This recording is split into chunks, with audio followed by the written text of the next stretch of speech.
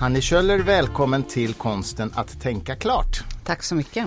Du har precis kommit ut med en bok nu som heter Kris i forskningsfrågan. Eller faktiskt en undertitel eller en alternativ titel som är Vad fan får vi för pengarna? Hur kom det sig att du döpte den till det? Ja, det handlar ju om det här att alltså det går ju oerhört mycket pengar till forskning, offentliga medel som satsas på forskning. Och min fråga var vad vi får för de pengarna och hur väl förvaltas de pengarna. Och det korta svaret på den frågan är ju inte särskilt väl alls. Det är så. Har du pratat med Leif om att använda det där citatet? Nej, det har jag inte gjort. Nej, men skämt åsido, vad fick dig att skriva den här? Vad var liksom din motivation att skriva om det här ämnet? Ja, det är en lång väg. Det började ju med att jag intresserade mig väldigt mycket för Macchiarini-affären. Och då funderade jag över vad är det i incitamentstruktur som gör att han kunde härja fritt så länge och även när man visste att människor dog. Och då försökte jag liksom titta lite närmare på det och sen kom jag in på det här med hela forskningspolitiken och sen så tänkte jag att nej, men jag ska försöka ta ett ordentligt tag på det här. Och sen när jag började med det så insåg jag hur snårigt det var och hur många problem som är förknippade med forskningspolitiken. Och så insåg jag hur extremt underrapporterat det är.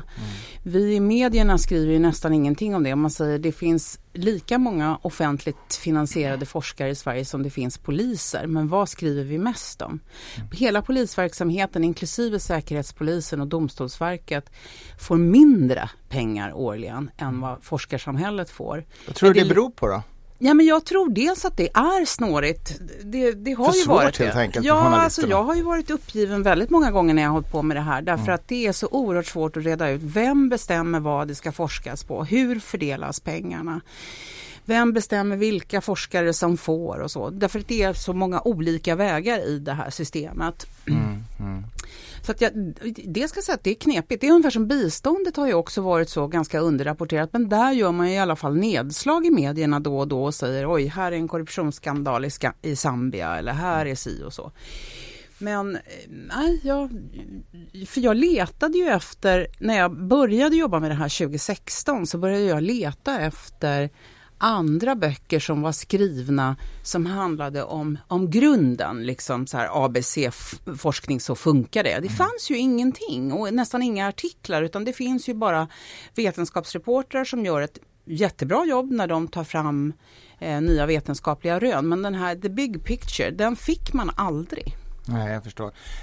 Okej, när du har jobbat med den här boken, vilka är liksom huvudproblemen som du har stött på då? Jo, men låt mig säga att det har varit stadier i detta. Men det första var ju det här, hur är det möjligt att Macchiarini kunde hålla på som han kunde. Och där framträder ju då en incitamentstruktur som är helt galen. Vad menar du med incitament? Ja, då är det ju så här att från alla nivåer, från forskare till institution, till universitet, till forskningsfinansierade myndigheter, till regering, så är det så att man mäter forskningsframgångar på ett väldigt märkligt sätt. Man mäter inte vad som är bra forskning, utan man mäter till exempel vad som är citerad forskning. Och då kan man citera varandra, man kan citera sig själv, så man kan liksom fixa med den där maskinen. Så det spelar ingen roll vad man är citerad för. Så en forskning som till exempel Macchiarini är ju väldigt citerad, och inte minst sen det uppmärksammades att han fuskades. Så han får ju många citeringspoäng så att säga. Även sen han avslöjades då, för att ja, det tror jag i alla fall. Nu har inte jag gått igenom alla hans citeringar, men det finns en forskare som heter Glenn Begley som figurerar i boken, som säger att jag är väldigt citerad, men det skulle jag vara även om jag skrev kom en studie som sa att jorden var platt. Okay. Så det är inte, vi bedömer inte hur forskningen är gjord och vad den kan tänkas leda till, utan det är andra mått som hela tiden spelar in. En slags mekanisk räkning av namn. Ja, precis. Alltså. Och sen så ibland kan man ju behöva en mekanisk räkning för att kunna se hur ligger Sverige i förhållande till andra länder. Och då är volym en sån enhet. Och den är inte helt ointressant sett över tid. Om man ser så här, nu har forskningen fått jättemycket mer pengar. De har fått fördubblade anslag. Och ändå sjunker volymen. Det är klart att det säger någonting. Men det som enda mått blir det ju helt galet. För det blir som att säga att konst är jättebra om ju fler hötorgskonstnärer vi har. Alltså som målar en tavla på 20 minuter. Det är ett väldigt märkligt mått. Väldigt trubbigt, onekligen. Och sen är det väl, om jag har fattat det rätt, också så att många forskare skriver under någon huvudforskares avhandling så att säga, eller artikel. Det blir nästan som sån här skenmantalsskrivning som man gör för att få dubbla bostadsbidrag. Att man, för att kunna få forskningsmedel så måste man vara publicerad i de fina tidskrifterna. Och återigen spelar det liksom ingen roll om forskningen är bra eller inte. Så därför så försöker man liksom åka med på bananskal på de som ofta har sitt namn i de fina tidskrifterna. Och de fina tidskrifterna i sin tur, som är riktiga vinstmaskiner, det är ju såna här vetenskapliga tidskrifter, de drivs ju också av, när de tar in någonting, så de får ett värde, det heter Journal Impact Factor, så får de ett värde av hur ofta deras artiklar i tidningen citeras. Så att om de tar in en artikel som säger att mässling orsakar autism, eller att jorden är platt, eller att det går att byta ut luftstrupar mot plaststrupar, då blir de sannolikt mer citerade. Så de är intresserade av att få så här storslagna resultat, att här är lösningen på cancergåtan, eller vi kan leva i 120 år och vara jättefriska och så. Och de här myrstegen som forskning ofta handlar om, att liksom ett litet steg mot mer kunskap, de blir liksom ganska ointressanta för tidskrifterna, och det är ju oftast de som inte har de storslagna resultaten som är den intressanta forskningen. Det här låter ju jäkligt oroväckande, tycker jag, alltså att det är en slags sensationsjournalistik då, som, det kan man säga, som borde höra hemma möjligen i kvällspressen. Ja, eller klickjournalistik, kan man säga. Men inte vetenskapliga. Nej. Alltså det är ju inte klokt. Nej, och sen så finns ju då ett sånt här, det som kallas golden standard, det här med att man då referentgranskar en vetenskaplig studie innan. Den är full med massor med fel, därför att det är personer som kanske betalar ut bidrag nästa dag. Alla är liksom inflätade i varandra. Ingen tjänar på att säga, men stopp och belägg, ni har ju bara 7 försökspersoner i den här studien, det är alldeles för lite. Eller det här håller ju inte, och det här är inte trovärdigt, och här har ni ett skevt urval, och så att det blir, och det jag då trillade över sen i ett senare skede, det var ju det som kallas för replikationskrisen i den engelskspråkiga litteraturen, som The Economist har skrivit om detta sedan 2013. I Sverige har vi nästan inte pratat om det alls, i alla fall utanför akademin, som innebär att någonstans, lite beroende på vad det är för fält, men mellan 50-90% av all forskning som produceras går inte att lita på. Nej. Den är falsk. Och falsk är det är inte en term som jag som journalist som överdriver använder, utan det är ju en term som används av otroligt tunga metaforskare. Nej, men det där är ju skrämmande alltså. Anna Dreber-Almenberg forskar ju på detta på Handelshögskolan, och jag har också förstått av samtal med henne att det är ju osannolikt höga procentsatser på det som helt enkelt inte duger. Ja, precis. Värdelösa rapporter, resultat. Hon är ju med i min bok ganska mycket. Hon är en av dem som försöker driva någon form av städprojekt inom akademin. Som jag har förstått det så handlar det ju dels förstås i vissa fall om rent forskningsfusk, men också ofta bara om att man inte behärskar de statistiska metoderna tillräckligt väl. Precis, de pratar ju i den engelskspråkiga litteraturen om sloppiness, om slarv och om genvägar och att cutting corners liksom. Dels det, och sen att man själv blir liksom blind för sin studie. Man är så mån om att få ett resultat, därför att annars får forskningsgruppen inte mer pengar sen, och man får inte mat på bordet hemma, utan vi har ett system där du ska liksom komma fram till saker som ska vara statistiskt säkerställda, och det finns det jättemånga sätt att manipulera. Just det. Man kan välja bort vissa indata för att få rätt p-värde. Precis. Det är det man gör då. Och det görs ju tydligen, det är ju tydligen legio, man gör så. Liksom. Ja, och väldigt många gör det, och många av de här som jag intervjuar, som Anna Dreber-Almenberg själv, och även den allra tyngsta av dem alla, John Ioannidis, som är vid Stanford-universitetet, som är en av världens topp 10 mest citerade forskare. Han säger, jag har gjort det här själv. Att man man har gått in med för litet urval, alltså om man tänker försökspersoner till exempel. Och så har man fått då falska positiva värden som inte går att återupprepa. Men hur löser man då detta? Det här är ju uppenbarligen drivet av att man vill bli publicerad och tidningarna säger du vill publicera kontroversiella eller sensationella resultat. Hur ska man komma till bukt med det här?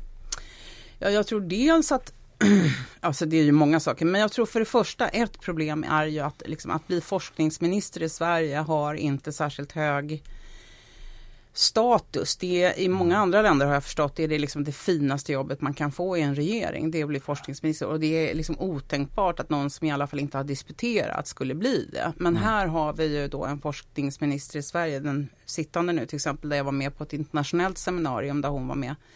Och där hon valde att prata svenska. Va? Ja, för att antagligen för att hon liksom inte och det visar ju liksom på något sätt, det går inte att vara forskningsminister och prata om bildning och sen så i forskning som är i princip nästan helt och hållet så är ju det att språket är engelska. Ja, och så väljer man, och John Janidis var med där från Stanford och andra internationella forskare, och hon väljer att hålla sitt anförande på svenska. Det blir liksom väldigt genant. Nej, men så dels så tror jag att man skulle ha en forskningsminister som kan någonting om forskning. Vi har ju, jag ska säga där också att Socialdemokraterna har ju haft, det har ju varit inga jättestjärnor på den posten, men när det gäller Liberalerna har ju de varit väldigt positiva till forskning, men de har ju varit så positiva till forskning så de har ju öst pengar över forskningen som inte ens forskningen har kunnat absorbera. Utan det är ju liksom på något sätt fint att vara för forskning. Och sen så är det aldrig någon som ställer frågan, vad får vi för pengarna? Det är en sak. Men en annan sak är då de här forskningsfinansierande myndigheterna som Vetenskapsrådet och så vidare. Att de skulle kunna bli bättre på att se så här, är inte den här forskningen gjord redan? För det är väldigt mycket av det som det beviljas pengar till och det forskas på. Som där liksom forskningen är... Det finns tillräckligt mycket forskning för att man säger att en forskningsfråga är besvarad. Ett sådant exempel är att man ger kortison till för tidigt födda barn därför att lungorna inte är riktigt utvecklade. Det visste man redan på 80-talet att den forskningsfrågan är besvarad. Att det är bra att göra det alltså? Ja, precis, för att de ska kunna andas. Ändå så satte man upp nya studier efteråt där då hälften av barnen fick en aktiv behandling, den man visste fungerade, och andra hälften fick inte. Det låter ju oetiskt. Det är otroligt oetiskt och särskilt i de här kliniska prövningarna i försök med nya läkemedel och så. Det är ju alldeles förfärligt. Gjordes det här i Sverige? Nej, det var inte i Sverige. Men ja, alltså att dels så skulle man då önska att Vetenskapsrådet bättre kollade om en forskningsfråga redan är besvarad, och sen så om det finns någon annan stor studie som håller på samtidigt så man kommer ändå komma 2 år efter, så att när man väl kommer med ett resultat så finns det redan ett resultat, och att man ska se att urvalet är tillräckligt stort så att den här forskningen säger någonting, och sen att det är någonting som efterfrågas. Väldigt mycket av den forskning som görs när det gäller de här kliniska studierna, där finns det då, de säger en mischmasch mellan liksom patientgruppens önskemål och forskarnas önskemål. Alltså man forskar på saker som patientgruppen inte är intresserad av. Så man kanske tar fram en medicin för att det inte ska pirra i fötterna hos MS-sjuka. Jag hittar på här nu, men vi säger det. Man tar fram det. Och sen har den så mycket biverkningar. Eller så säger MS-sjuka, men varför tar ni inte fram någonting så vi kan sova gott om nätterna? Eller vad det nu än är. Att man har inte brytt sig om att undersöka först om det här är någonting som efterfrågas. Så 85% av alla sådana här kliniska studier finns det beräkningar på. Där hamnar ju resultat bara direkt i papperskorgen, därför att det blir aldrig någonting av det. Därför man har forskat på något som ingen är intresserad av. Men du, jag måste bara uppehålla mig vid den här etiska frågan. Hur kommer det sig att föräldrar till de här för tidigt födda barnen accepterar att inte få beprövad medicin? Ja, därför att jag tror nog att de flesta av oss skulle hamna i en situation, i synnerhet där vi bedömer att vi liksom inte har några alternativ, tackar jag till att ingå i en studie. Så har det ju varit med ALS-gruppen i USA. Ja, fast här har de ju ett alternativ, om de vet att de kan få en medicin. Jo, men det vet ju de antagligen inte. De får inte reda på att det finns evidens för det här, utan på det här sjukhuset då så har man inte tagit till sig av det. Och det är ju också det att forskning, det publiceras ju så oerhört mycket forskning. En ny studie var 20 sekund tror jag det är, den siffran jag nämner i boken. Så att även inom ett fält, väldigt smalt fält, så är det svårt att hålla sig uppdaterad om allt som gäller. Så därför så görs, det är inte så här att om man kommer ihåg, det finns 3 cancerstudier, den ena handlar om det, den andra och så vidare. Utan man fortsätter, utan det svåra är ju då kanske många gånger att implementera ny kunskap ut i verksamheten. Så det är ju, jag tror inte att det finns någon forskningsgrupp som har gjort det här med berått mod. Men det finns ingen på vägen som har sagt stopp. Det här vet vi ju faktiskt redan. Jag förstår. Men det här leder ju till ett ytterligare problem som du ju berör i boken, nämligen att det är så himla dyrt att få tillgång till de här artiklarna. De borde ju vara tillgängliga för alla forskare och alla universitet gratis. Varför är de inte det? Nej, det är ju en fullständigt bländande affärsidé som Roland Paulsen har skrivit ganska mycket om, som själv är forskare och skriver ofta på DN. Han är aktuell med en ny bok nu också. Det här är en fantastisk affärsidé. Man har en vetenskaplig tidskrift. Målet är att få så många citeringar som möjligt så man får en hög journal impact factor. Man får ett manus sänt till sig som utgår från en forskning som är offentligt finansierad. Sen tar man andra forskare som är offentligt finansierade på något sätt och så säger man, kan ni referentgranska den här studien? De är ofta namnlösa. De ska vara anonyma. Det är väl en poäng med det i och för sig? Ja, men både och skulle jag säga. Okay. Men så granskar de den här och så säger de, ja det här är bra eller det här borde ändras. Och ofta så, alltså rena felaktigheter har ju i studier visat sig slinka igenom jättebra. Och sen så kommer det in och så säger man, tyvärr det är så himla dyrt att driva den här tidningen så vi måste ta skyhöga prenumerationspriser för det här. Och så låser man in materialet. En lösning till hela det här problemet, alltså det finns många delar som skulle behöva förbättras. Men det är ju det här som kallas för open access. Att man för det första redovisar vad man har tittat på, hur man har gått tillväga. Man skriver helt enkelt receptet på den här sockerkakan man har bakat. Och sen kan var och en bedöma att oj, men ni hade bara 7 personer eller det här var undermåligt på det eller det andra sättet. Så. Men det är, forskarvärlden är ju kluven i detta. Vissa är absolut för. Men andra är ju emot. Vad är argumenten mot då? Ja, det är ju det vanliga för att säga att forskarens frihet är hotad. Det finns ingen som säger att de är emot öppenhet eller ingen som jag hör som säger att de är emot öppenhet utan de är emot de här open access-modellerna som finns, som planeras. För EU tröttnade ju på det här så de sa att nu får det faktiskt bli skärpning på det här att för att få offentliga medel så ska man redovisa hur man har gått tillväga. Vetenskapsrådet fick i uppdrag av regeringen i ett regleringsbrev att arbeta i samma riktning och de har en sån regel att för att du ska få pengar av oss så ska du redovisa det här öppet. Det finns ingen uppföljning på om det görs eller inte. Utan, låter ju jättekonstigt. Ja, de har en uppföljning på hur mycket forskning som publiceras i open access som det heter, eller öppen tillgång generellt, men inte hur väl de lever upp till kravet från den egna myndigheten. Men det låter ju jättekonstigt. Ja. Det är ju grundkurs i liksom ledarskap att man ger ett uppdrag och man liksom följer upp att det genomförs. Det låter varför är det så? Nej, jag vet inte. Men alltså, okej. Men du säger att de forskare som är emot det här, de pratar om forskningens frihet. På vilket sätt skulle forskningens frihet minska av att de måste publicera? Ja, bland annat så menar ju de att till forskningens frihet hör att få publicera sig var som helst, att göra vad man vill med sitt material. Och jag jämför ju i min bok med att vi säger att en kulturarbetare får i uppgift att uppföra en staty någonstans. Och så får den här konstnären pengar för att göra det och sen så istället så ställer han in den på ett privat museum där alla får betala pengar för att titta. Bra analogi. Ja. Det är oerhört märkligt att det här har tillåtits. Eller han kanske vill ha den hemma i sitt vardagsrum. Ja, precis. Ja. Finansiera staten. Ja, det är bra. Aha, nej, men om man tänker på forskare som arbetar på läkemedelsbolagen också.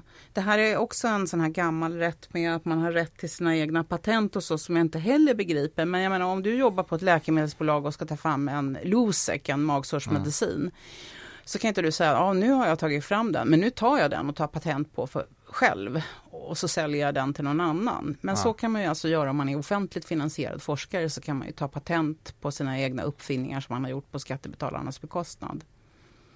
Ja. Så är det inte i de flesta andra länder, va? Det vet jag faktiskt inte hur det är. Jag har hört någonstans att Sverige är ovanliga på den här punkten. Men jag kan inte det här. Men alltså Sverige har ju också, det var en annan sak som jag trillade över tidigt. Sverige har ju haft förmånen att bli granskad av OECD. Därför att vi har ju, under efterkrigstiden var ju vi världens ledande forskningsnation och vi har ju halkat efter till någonstans fortfarande ligger högt, men 9:e, 10:e, 11:e plats, någonting lite beroende på hur man mäter.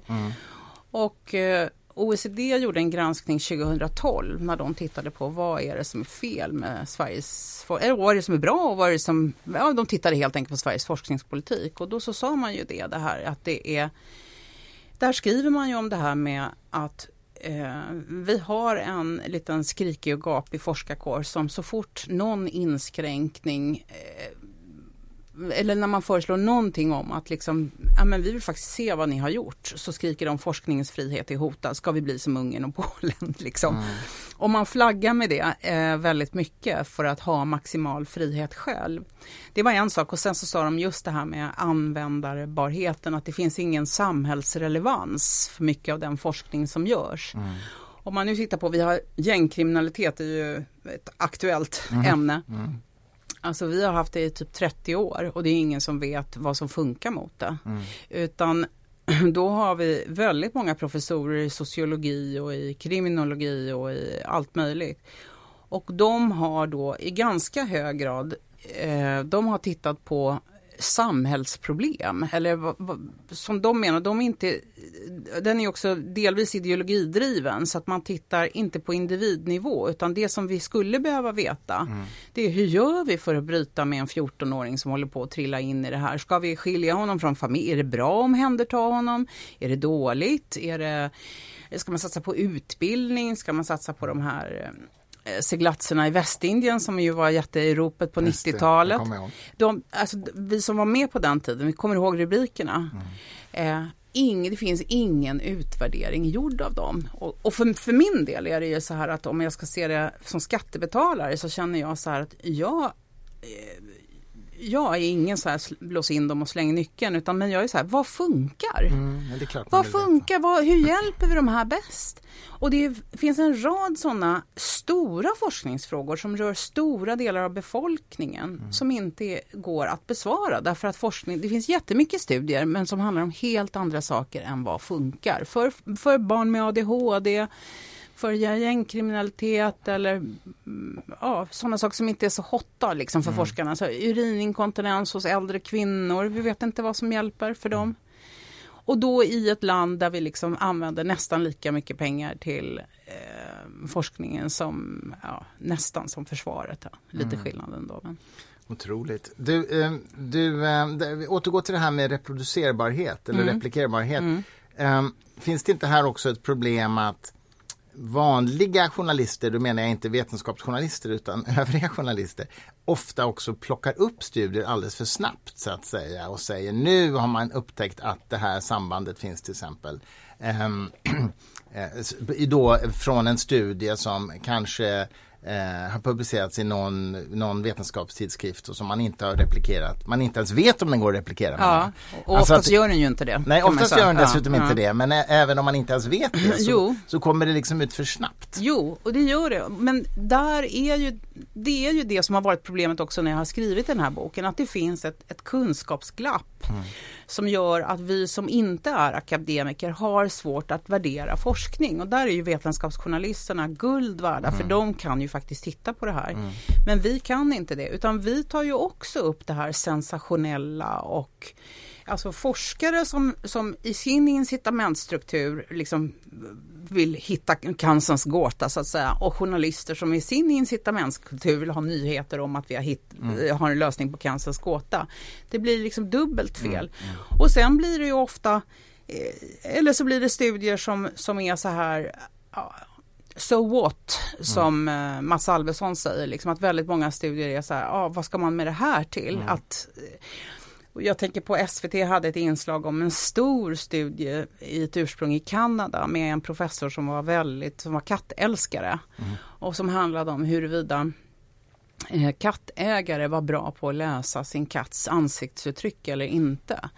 Och en sån studie fick liksom uppmärksamhet i Rapport. Och man undrar, vad har det här för värde? Ja, otroligt.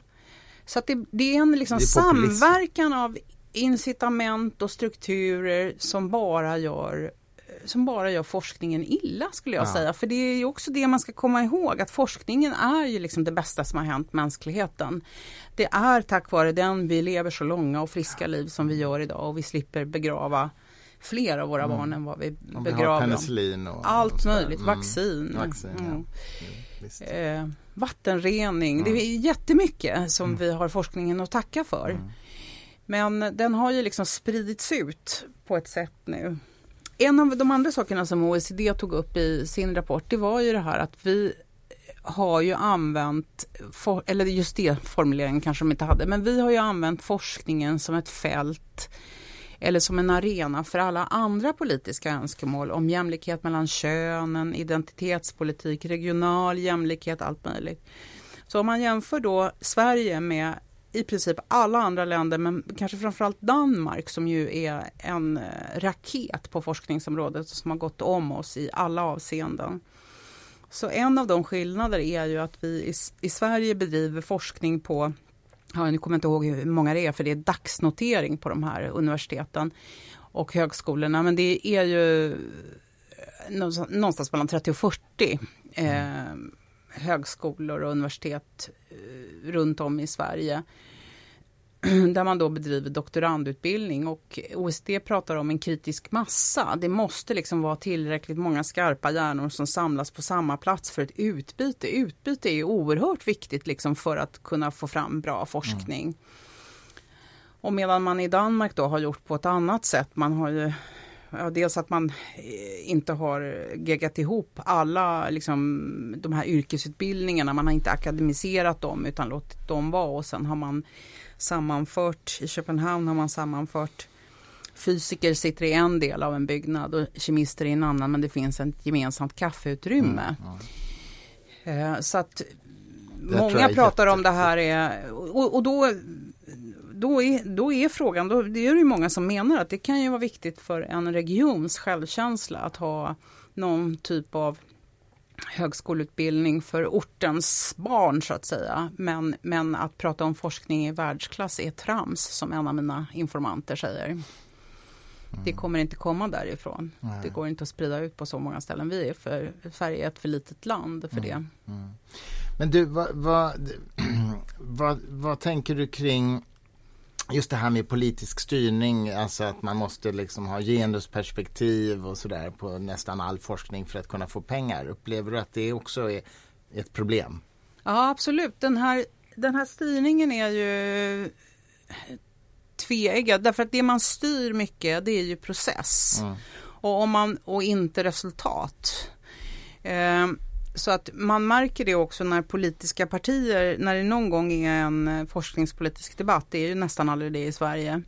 Men då först tycker man att alla säger samma sak. Alla säger att forskningen måste vara fri, forskningen måste få mer pengar, och sen så ser man då att möjligen att det då finns så att vänstern mer är inriktad på process. Det handlar om att det ska vara en trygg arbetsmarknad, säkra anställningsvillkor, det ska vara lika många kvinnor som män, och det ska vara många sådana saker, medan då borgerligheten är mer inriktad på excellens och resultat.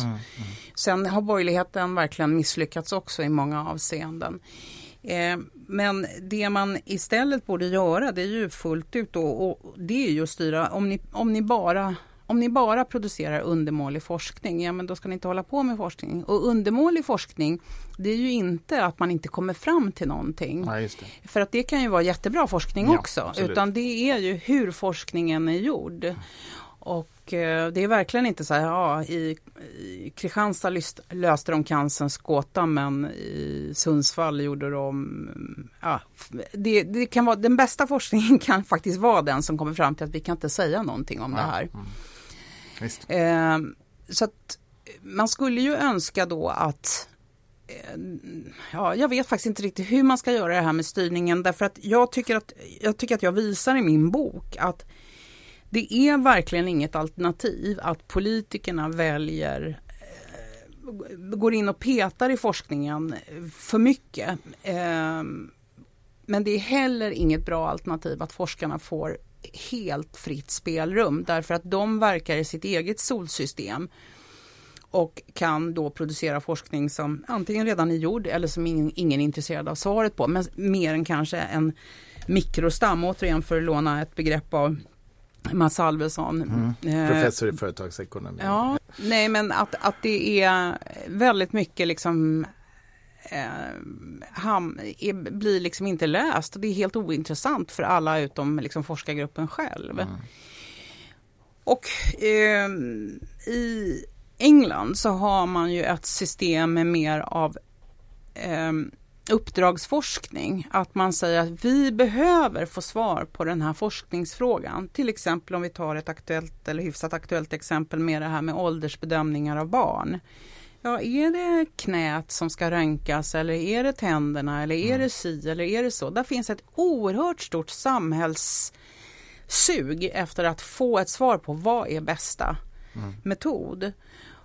Och och den typen av uppdragsforskning tycker jag är rimlig att man också har, precis som man har i England. Och då blir det som ett anbudsförfarande, att man säger så här: vi vill ha svar på den här frågan, vilken forskargrupp vill ha det?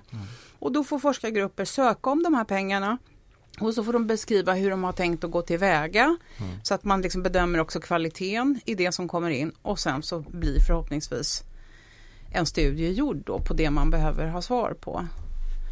För jag tycker det är liksom stötande i det här att man ser, när man tittar på det här med hur extremt mycket pengar vi lägger på forskning och hur oerhört viktiga frågor vi fortfarande inte har ens liksom någon aning om vad svaret är. Nej. Du skildrar ju också ett ganska, vad ska jag kalla det, inflammerat möte med en forskare i din bok. Ja. Kan du berätta lite om det? Vad hände där egentligen? Jo, men jag tycker att anledningen till att jag tar med det är ju för att jag tycker att det illustrerar den här hovsamheten som även jag känner inför liksom stora professorer med väldigt mycket ränder på axelklaffarna. Att när man sen när jag skriver någonting som inte passar honom, så blir han väldigt irriterad på mig. Därför att forskarna, alltså dels finns det så här, universiteten har ju en uppgift som kallas tredje uppgiften. De ska samverka med det omgivande samhället. Så man ska liksom på något sätt kommunicera sina forskningsresultat.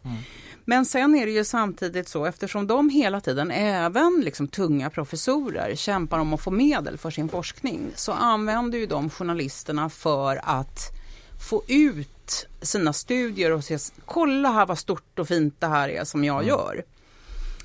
Och journalisterna vill ju ha en bra nyhet, så att vi är ju glada över att skriva om det här, och vi ska ju naturligtvis skriva om det. Men när vi då skriver om det och inte skriver om det liksom storrökt och häpet och titta vad fantastiskt det här resultatet var, utan ifrågasätter, men kan verkligen det här preparatet användas? Är det några som vill äta den här medicinen överhuvudtaget? Har ni undersökt det tidigare?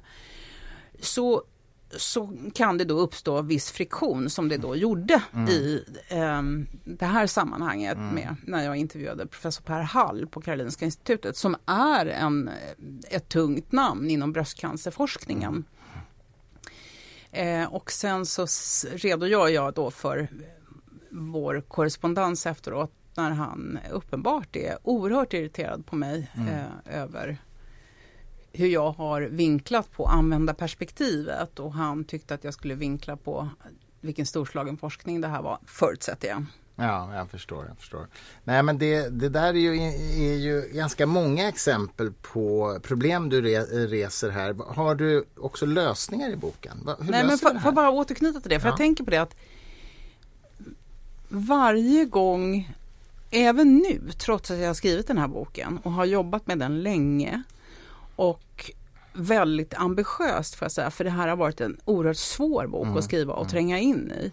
Och jag har haft flera forskare som har läst hela boken, och vi har ju också använt Bengt Gerdin, professor i Uppsala och granskare av Macchiarini-affären, som en typ av extern granskare för det här, för att det inte ska bli fel. Men fortfarande nu är jag ju liksom lite skakig över att någon höjda professor ska komma och liksom klappa mig på axeln och säga att du har inte fattat någonting.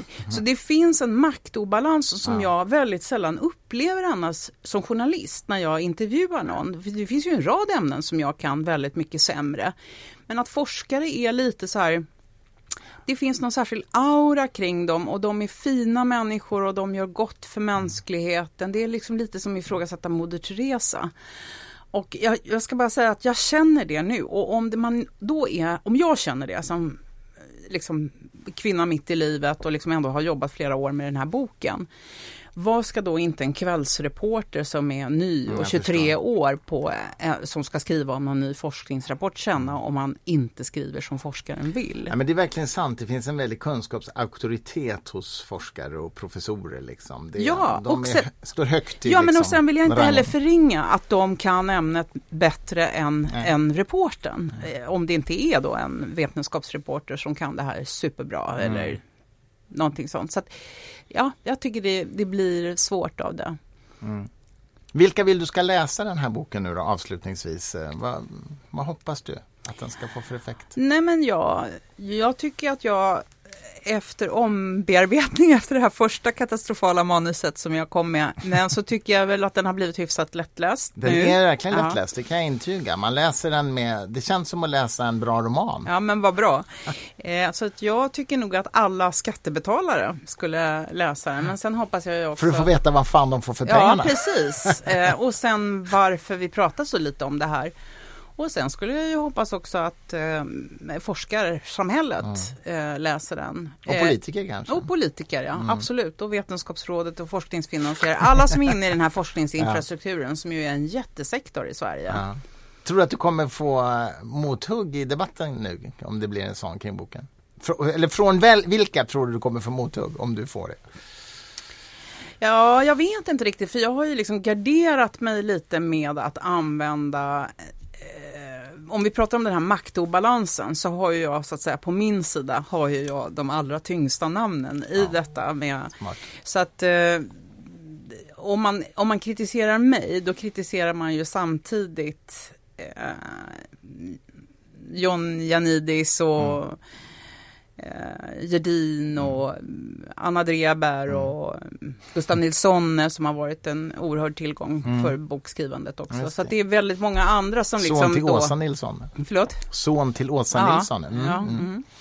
Ja, men det är ju bra. Och de har läst ditt manus och gett dig feedback mycket under resans gång. Så att, men det är bra. Då är det ju flera som ändå kommer att kunna försvara... Det är inte deras roll att försvara. Nej, jag förstår. Men menar att delta i debatten kanske de kan, om det blir en sån. Alltså det blir ju så här att ofta är det ju så när man får kritik att alltså, antingen får man ju kritik som är saklig och då kan man möta den, eller så får man kritik som är personlig. Och det går ju väldigt lätt att säga så här, men Hanne Kjöller, men du är ju inte forskare. Nej, jag är inte det. Och sen är det liksom dött om man går på person. Och det är därför det känns liksom bra att jag har en grupp forskare.